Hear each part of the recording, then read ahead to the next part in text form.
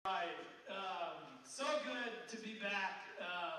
Man, on just so many levels. I was talking to somebody who put in a lot of hard hours helping us get to where we are today. And, we were talking about how many people love this community and this place, and actually also the facility. Like a year ago, when we did this renovation, we all felt like it looked pretty darn good, considering we had flipped a really old church, and it was great. We had a beautiful space, and then it flooded, and we got to rebuild it 1 year later, and I said, after all the blood, sweat, and tears, and drywall, and drywall dust in your face, and putting in toilet paper dispensers, right, and all the tedium of baseboards and flooring and mucking,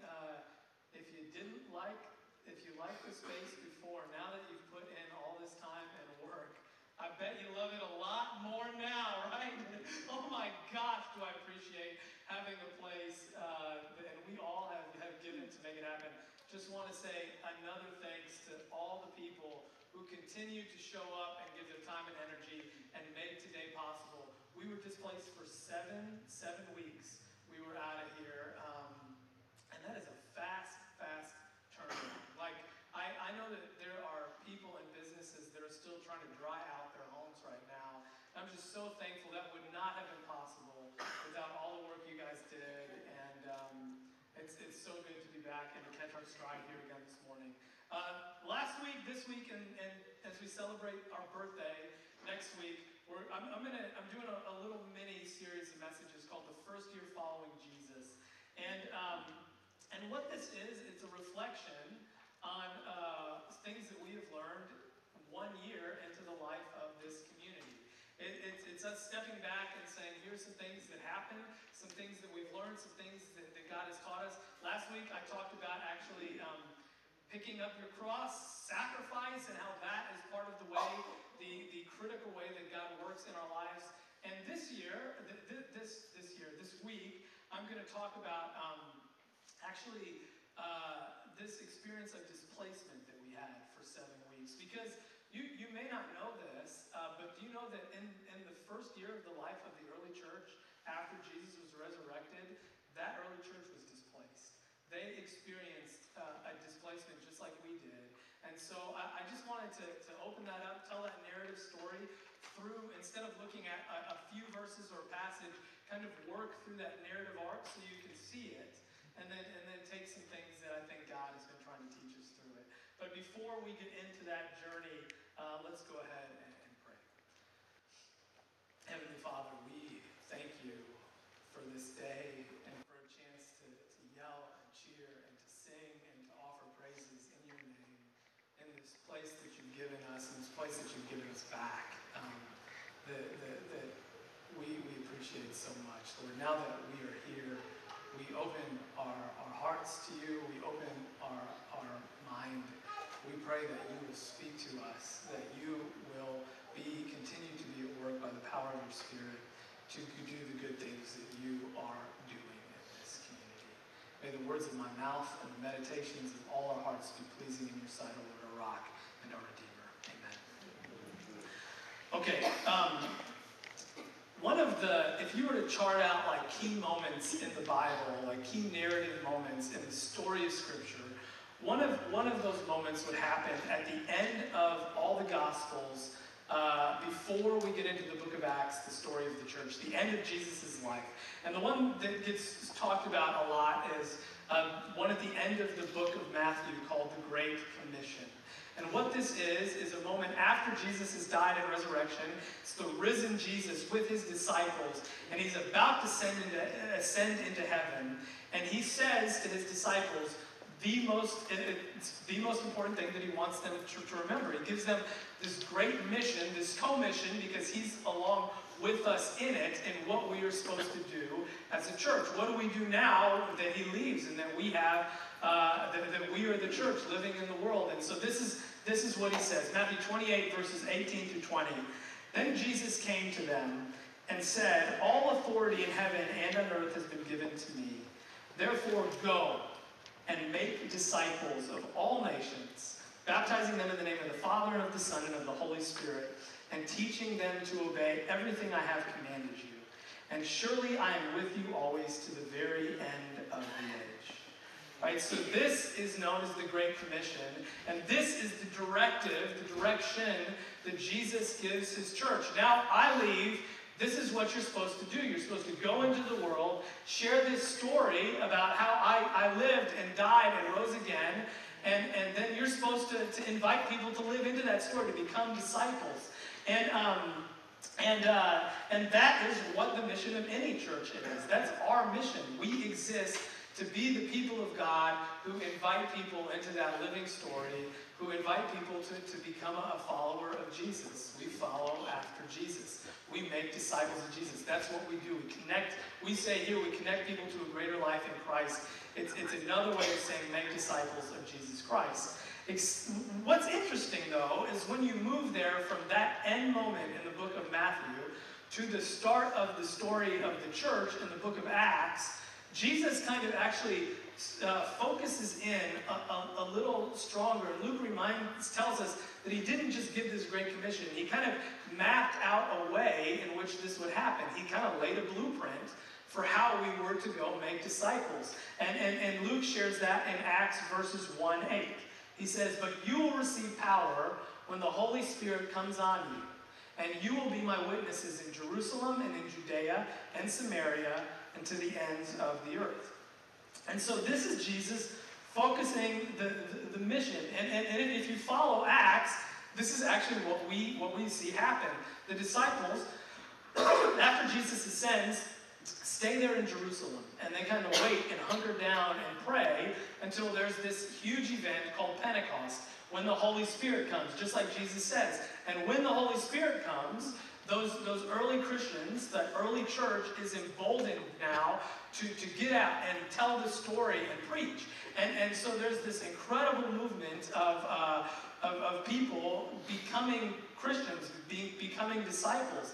And then Jesus gives the way that he then wants this to happen. The Holy Spirit comes, and then they go and they make disciples, starting in Jerusalem, which is where the church is based. And then there's 3 other locations identified on there. There's Judea, there's Samaria, and the ends of the earth. And Judea is kind of like the region around Jerusalem. These are other Jews who live, maybe not in Jerusalem, but in nearby villages and towns. So like an equivalent would be like, you are to share the gospel in Houston, and then I want you to go all the way to Kingwood, right? You could even think of it like ethnically, it's like San Antonio and Dallas would be included in this. This is Texas, right? But it would be different to go to Oklahoma, right? And so that's the idea in the next bit. There's some ethnic movement. You move from Judea to Samaria, where there's some cultural differences, right? People from Oklahoma aren't the same. That's what, right, Texans? I know you're proud of that, right? So it's Judea, Samaria, and then Samaria is next, and Samaria would be Oklahoma. It's like there is cultural differences, there's geographic differences, and finally the ends of the earth represents those people to the very outer edges of our world who need to hear the story about Jesus and have a chance to hear the gospel and receive eternal life. And so this is kind of how that path goes. But this is what's really interesting in the story. This is what I want you to see. It's the way that movement then happens. Jesus gives this directive, but how does the early church make it happen? Because here's the thing. After Jesus gives this command and the Holy Spirit comes at Pentecost, the disciples don't do what Jesus says. He said, start in Jerusalem, go to Judea, Samaria, and to the ends of the earth. But 6 chapters after Pentecost, those disciples are still hunkered down in Jerusalem, having a good time, right? They are not doing what Jesus called them and asked them to do. There's incredible things happening in the church. People are coming to faith, but Jesus said, go, and they're happy to stay in Jerusalem, right? let's speak to Texas again. Texans are pretty happy to stay in Texas. That's why there's that bumper sticker. I got here as quick as I could, right? I don't need to leave. The Mexican food doesn't taste the same in other places, right? My wife tells me that all the time. Every time we go to a Mexican place, not in Texas. And so that doesn't happen. The church is not moving. They show no signs of moving until we get to Acts 7. In Acts 7, there's this young leader who has started to emerge in the church, and his name is Stephen. And he isn't one of the disciples. He's somebody else who's heard the story of Jesus and who is becoming a real leader. And Stephen is doing some pretty incredible things. There's miracles recorded that he's a part of. And what happens in Jerusalem is what happened when Jesus was alive in Jerusalem. Some of the religious and political people who had power were not happy about the momentum and the influence that Jesus was happening. Just similarly, after Pentecost, those people were not happy about the influence and momentum that the early church had. It was infringing on the control and the power that they had, and they didn't like it. And so they come to Stephen as one of the leaders of the early church and said, we're bringing you up on charges of blasphemy. Work against the state. And this was illegal. They would have charged him, and so they say, give an account for this. Have you blasphemed God? And then in Acts chapter 7, Stephen gives his response.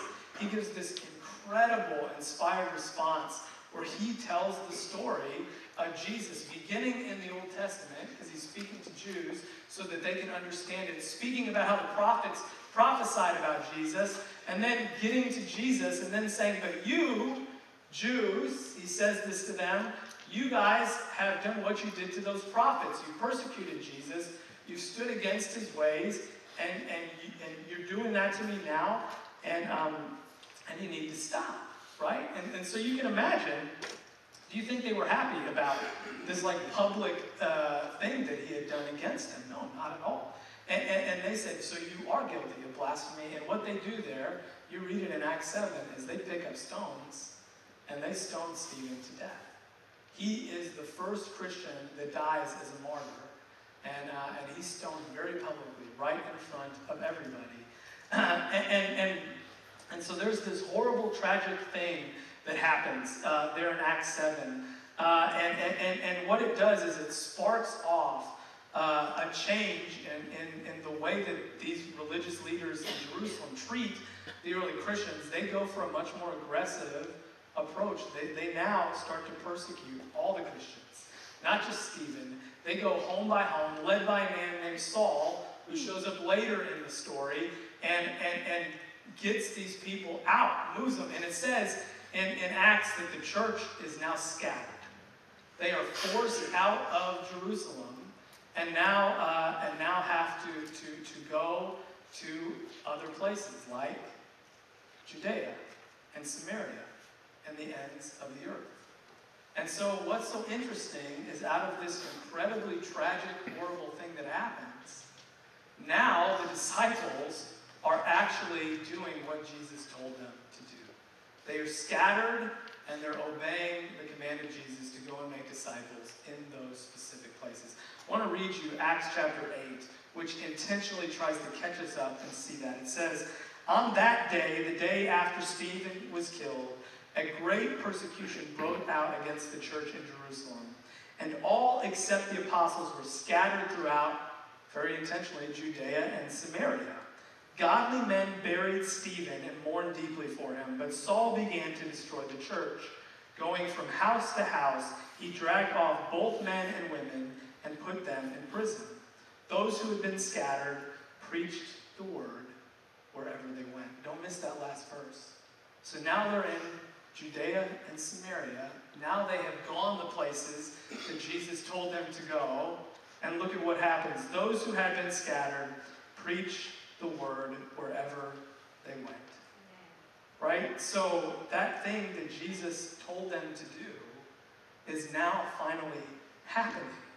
It's after the stoning and the death of Stephen that the church finally gets beyond Jerusalem. And this is very intentional, because what we see next is that there's this guy named Philip who is now in Samaria, who preaches the gospel to this pagan sorcerer, and he believes and is saved. And then he goes on this road and meets this guy from Ethiopia who's a eunuch, and the guy is trying to understand the gospel, and Philip explains to him, and he believes it and is baptized and is saved. And so it's happening. They want us to see that in Acts. And it all started with this terrible, horrible thing that happened in the death of Stephen, in the stoning of Stephen. And so you look at that and you say, that's really interesting, right? Look at how the purposes of God happen. And there's a question that I imagine comes up in our minds as we put two and two together, because we're supposed to put two and two together when we read the Bible like this. It's like, well, if God wanted this to happen, and it now happened, does that mean that God caused Stephen's death? Does that mean that God wanted Stephen to die in this way? And I just want to answer this as clearly as I can. I don't think the answer is yes to that question. I don't think God ever causes evil. And I think that is the greater biblical witness, and we just need to get that. We need to understand that if you study the Bible and you look at God's relationship to evil, God never, ever causes evil. Evil is the result of free will human choices that we make. Because God wants us to have real free choices, we have the ability to choose evil, just like we have the ability to choose good, and therefore are able to actually have real love with other people. And so when we don't choose the good, God allows the possibility of us choosing evil, which is what happened that day with the Jewish leaders, which is what happened with the person of Saul as he continues to persecute the church. And so there isn't a link, which is what happened with the guy in Las Vegas. He made a horrible choice to choose evil and to hurt people. And that's what we call sin, when people don't choose the good ways of God but miss God's mark, which is the definition of sin. Evil is the result of God allowing free will, right? But here's what we do know about God, is that God is good. That's a moral statement. God is good. And Thea has done such a good job since Harvey getting this in the kids' mind. She has them say, God is good and God does good. Right? It's a statement about his character, and it's a statement about what he does out of his good character. He does good. So here's the thing. This is how you put this together. If Stephen was killed and this evil thing happened, what do we know about God? Well, he's going to be doing good. And so God is able to take bad things that happen and use them to make good things happen in our world. God didn't cause Stephen's death, but he was able to save lives through the death of this one that he loved. Right? And that is the biblical witness on this. In the book of Genesis, there's another story where this guy named Joseph is sold into slavery by his brothers. A horrible, evil act. He ends up saving his brothers from a famine that's happening in their land later on. And he says to them, it sums this up so good. Got to find it in my notes. What you intended for evil, God used for good.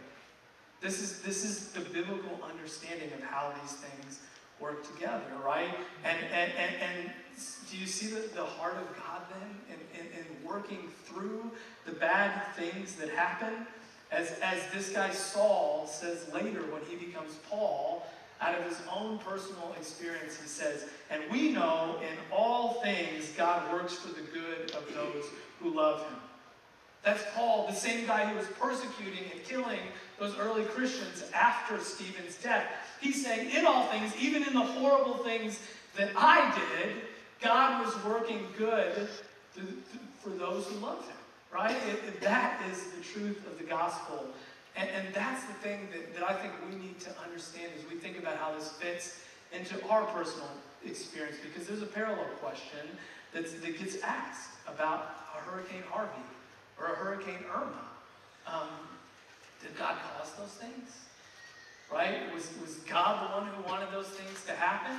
Right? Isn't God all-powerful? Well, if you were here a few weeks ago, and you can listen to it online, I answered that question. The answer, again, is no.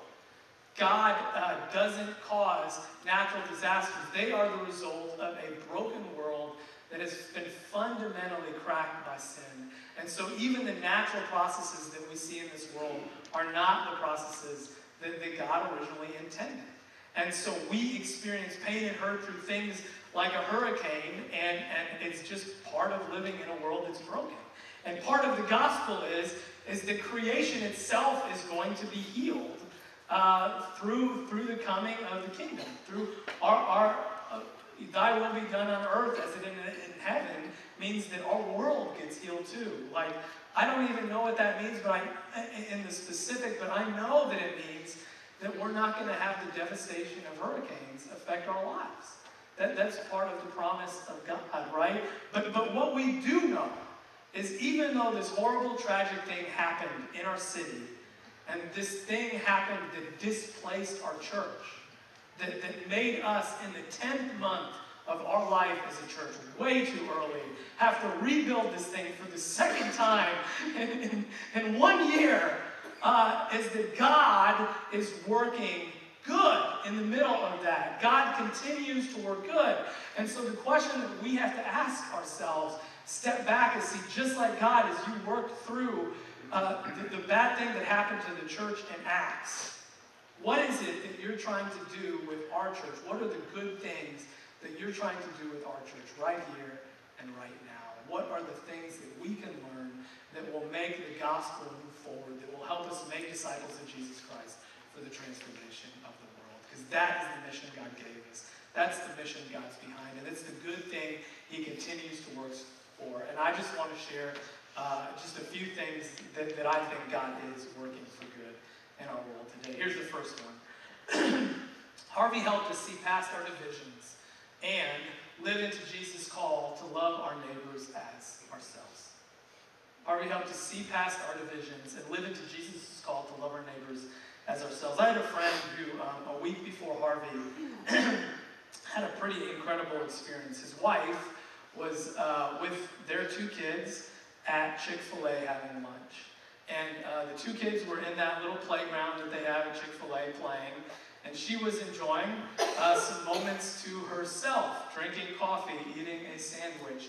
What many parents really appreciate about Chick-fil-A, especially dads that have the kids and don't know what else to do, right? And so she was doing that, enjoying that time. And suddenly, like, she hears this ruckus, and her kids come out of the playground, and there is this woman who is there, who is kind of forced her kids out of the playground. And she comes over, and she says, they are not allowed to be in here. This is only a play area for infants and toddlers, right? And so she had kicked her kids out. And look, I do not know what the actual rules are about the Chick-fil-A playground. I know that there's some passion about this. I'm not interested in that debate. What was so incredible was what happened next. It's that this woman looked at my friend's wife and pointed her finger like this and said, "Why don't you go back to where you came from?" It was a bigoted, racist affront that she said to my friend's wife. My friend's wife is from Ecuador. And so she was very hurt by this, as you might imagine, and she called my friend. And as you might imagine, he was a little peeved. And so he left work. He got in his car and drove to Chick-fil-A and found this woman and confronted her about what she said. She showed no remorse, would not say sorry. He went and got the manager, and as the manager escorted this woman out of Chick-fil-A, she leans over to her 3-year-old granddaughter and said, "That's why we stick to our own kind." Yeah, it's really sad, right? I think, needless to say, my friend said, who's a pastor, said, I did not have Jesus-like thoughts about that woman for the next few days. So a week later, Harvey hits. And he's seeing all the devastation on television, and he's watching these people voted out of their homes, people trying to get out of really terrible situations, and he cannot get this lady out of his mind. He begins to think about this lady that he's been so angry at, and starts to have this feeling of concern for her rise up in his heart. He's like, he thinks, I wonder where she is. I hope she's okay. I hope her granddaughter's okay. And this is very different from the other experience and feelings he was having. And what he realized is that although he was rightfully angry about what she did, right? That this may have been the Holy Spirit trying to work in his heart to help him see her humanity and her brokenness, and to recognize and understand that this was a woman in need of mercy as much as he was, right? And so here, out of Harvey, this horrible thing that happened, we are all able to recognize that we have a common humanity, that we all have the same vulnerability to disasters like this. And so what we have to do, literally and figuratively, is all find higher ground to stand on. We can't get caught up in the ridiculous divisiveness that keeps happening in our world and forget to respect the mutual humanity and love people the way Jesus urges us to love, which is anyone who is our neighbor. That's the point of that parable, is that we're not asking who we should love, it's that we need to be the ones loving anyone, right? And so Harvey, and its ability to put all of our, the cross is even, the ground is even beneath the foot of the cross is the phrase that's sometimes used. It just reminded us of that. And when people were in boats saving people, they didn't care what your race was. They didn't care what your political affiliations was. They didn't ask you and your family, are you a Trump supporter, before you got in the boat? And if you were getting in the boat, you didn't care if they were a Trump supporter or not, right? It didn't matter. Everybody was trying to find higher ground, and we cannot lose this. Like, this is an opportunity to remember that we are all one people created in the image of God, and Christians, we have got to lead the way in this. We don't want to lose this. We need this now more than ever in the divisiveness that's happening in our nation and in our city. And we just need to love and respect all people exactly where they are, because that's what Jesus calls us to do. Okay, that's the first one. Here's the second one. Harvey helped make the church salt and light again. I don't know if any of y'all saw this article on USA Today. I know some of you did because it made its way through Facebook. But it says, faith groups provide the bulk of disaster recovery in coordination with FEMA. And that article actually talks about just that. It talks and shares how faith groups, and that is 95% Jesus-following people, were the ones who had done more than a lion's share of both the relief and recovery work right after this natural disaster that happened. At this point, I think it was Harvey and Florida at this point when this article was written. And it's actually, I think, 80% of the groups that help out do it because of our commitment and our following after Jesus. And you know, there are so many things that happen in the public sphere that paint such a negative picture of Christian people and Christian faith. And sometimes it's not accurate, it's unfair, it gives a caricature of what real Christian faith really is. Sometimes, honestly, it is fair. There are people who don't understand the heart of God and who publicly do not show that heart to others.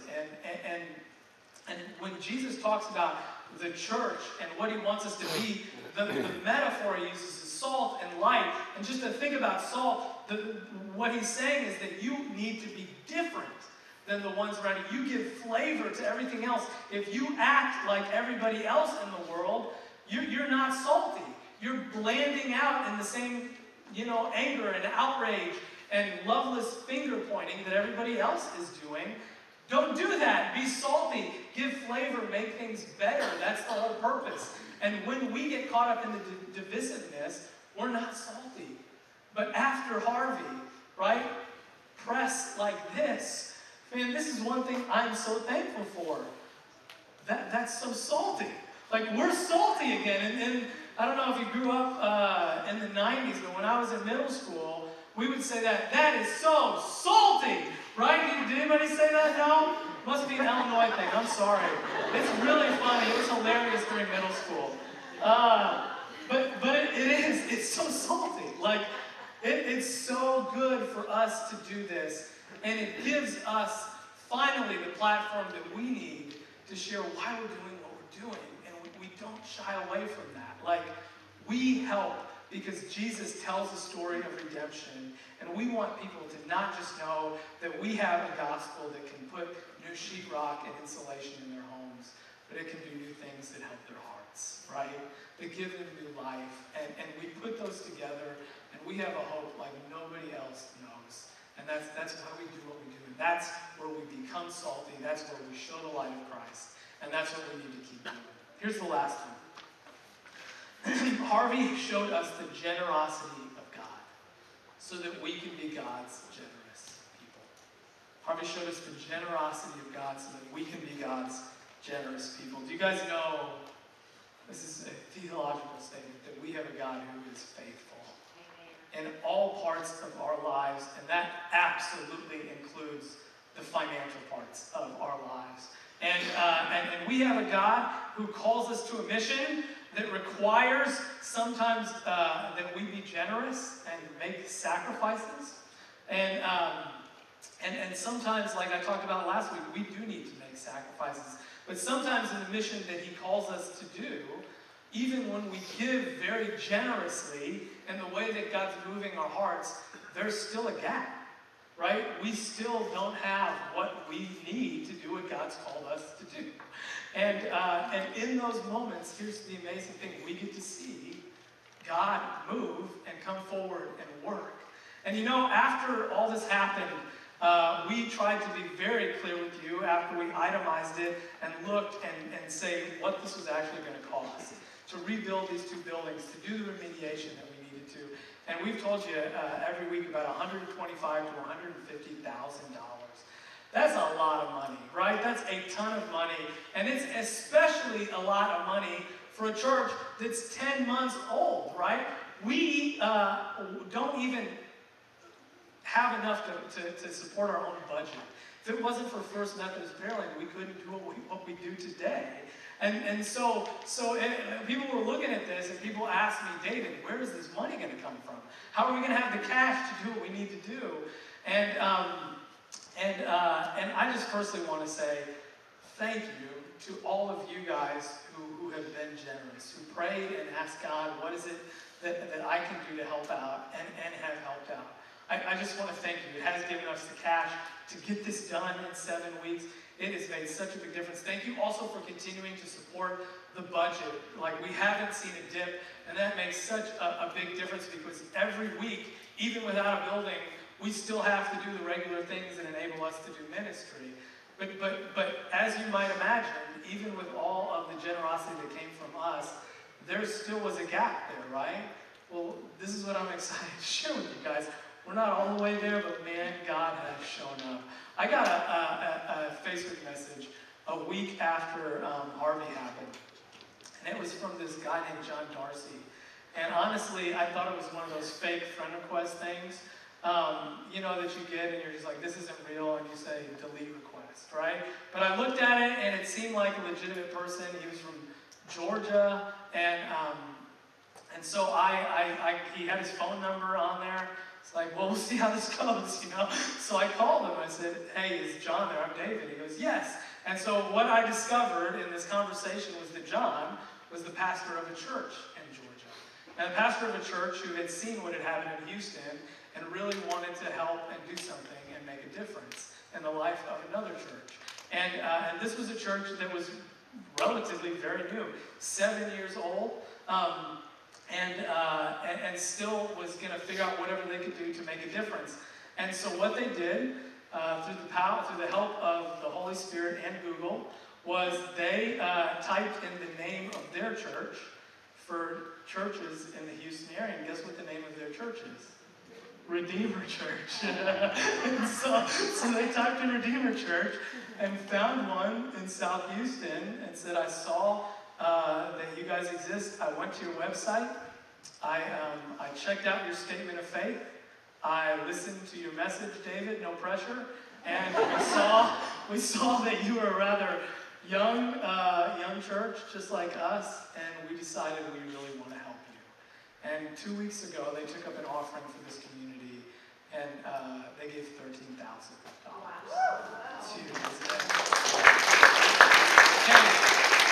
and you guys know a couple weeks ago that I went to Scotland, and in that trip I have a friend who is a fellow pastor who was on that trip. That was a trip that we had planned long before Harvey, that we went on because we couldn't get a refund, but we did it, and my friend, there's a pastor who's a friend named Brian, and his wife Shelley were there, and he's the pastor of a Methodist church in northern Louisiana, First United Methodist of Mendon. And after Harvey hit, he called me and said, David, we want to do something, we want to directly help somebody. What kind of needs do you have? And at that point, it was early, and I was like, dude, I just got a Servpro bill for about $25,000. And he said, okay, we'll see what we can do, you know? And this is a church that's like 20 more people on a Sunday than Redeemer, right? It's not a big church. When we were on the plane to Scotland, he was like, David, I just want you to know, and the smile on his face, that we have raised in 3 weeks just short of $30,000. Isn't that incredible? Man, my home church in Illinois took up an offering. They raised $4,000 3 weeks ago. Shannon's home church in Tomball, Texas, Lakewood United Methodist, took up another, had a gift that they had, a fund that they had through their own capital campaign when they built 4 events for churches that were making a difference in the kingdom. They gave $12,000. We've had some really generous individuals come forward. And like I said, we're not there yet. But oh my gosh, we're close. Like, look at what God did in the last 7 weeks. I just want you to hear it again. Our God is faithful. And He is absolutely 100% behind the good things that are happening right here. He is pleased with what He's already done in this church. And God is going to move forward when we do our best. And there are still gaps. And I want to believe that the lesson that you and I and this community can learn is God clearly has some big things in store for this community of faith. Is that not only can we trust God, but we can trust Him with our finances. We can learn to be personally generous to support the work that God wants to continue to do through this church. And we can learn to be personally generous so that maybe in 2 or 3, 7, 10 years, there's another disaster that hits the country, and we can Google search Redeemer Church in that area too. Wouldn't that be wonderful? I want to do that. I want that we not only receive God's generosity, but that we would become and learn how to be generous people through this. Guys, I'm so thankful to be back. Let us step back and see the good things that God is doing, the good work He is doing, despite this thing that happened to our church. Let's take up hope. Let's have faith, and let's continue to do what God has called us to do. Amen? Amen. Let's pray. Lord, we thank you so much for how good you have been to us, for how in so many ways you have poured out your generosity and your people and your hope into situations that haven't been, Lord, that haven't been good, and where we have experienced hurt and devastation. Help us as a community to trust you, to continue to believe you, and help us as a community to step out and continue to be salt and light and continue to offer your hope beyond the walls of this church, but to the people of this city who need to know you as we rebuild. We pray that in the powerful name of your Son.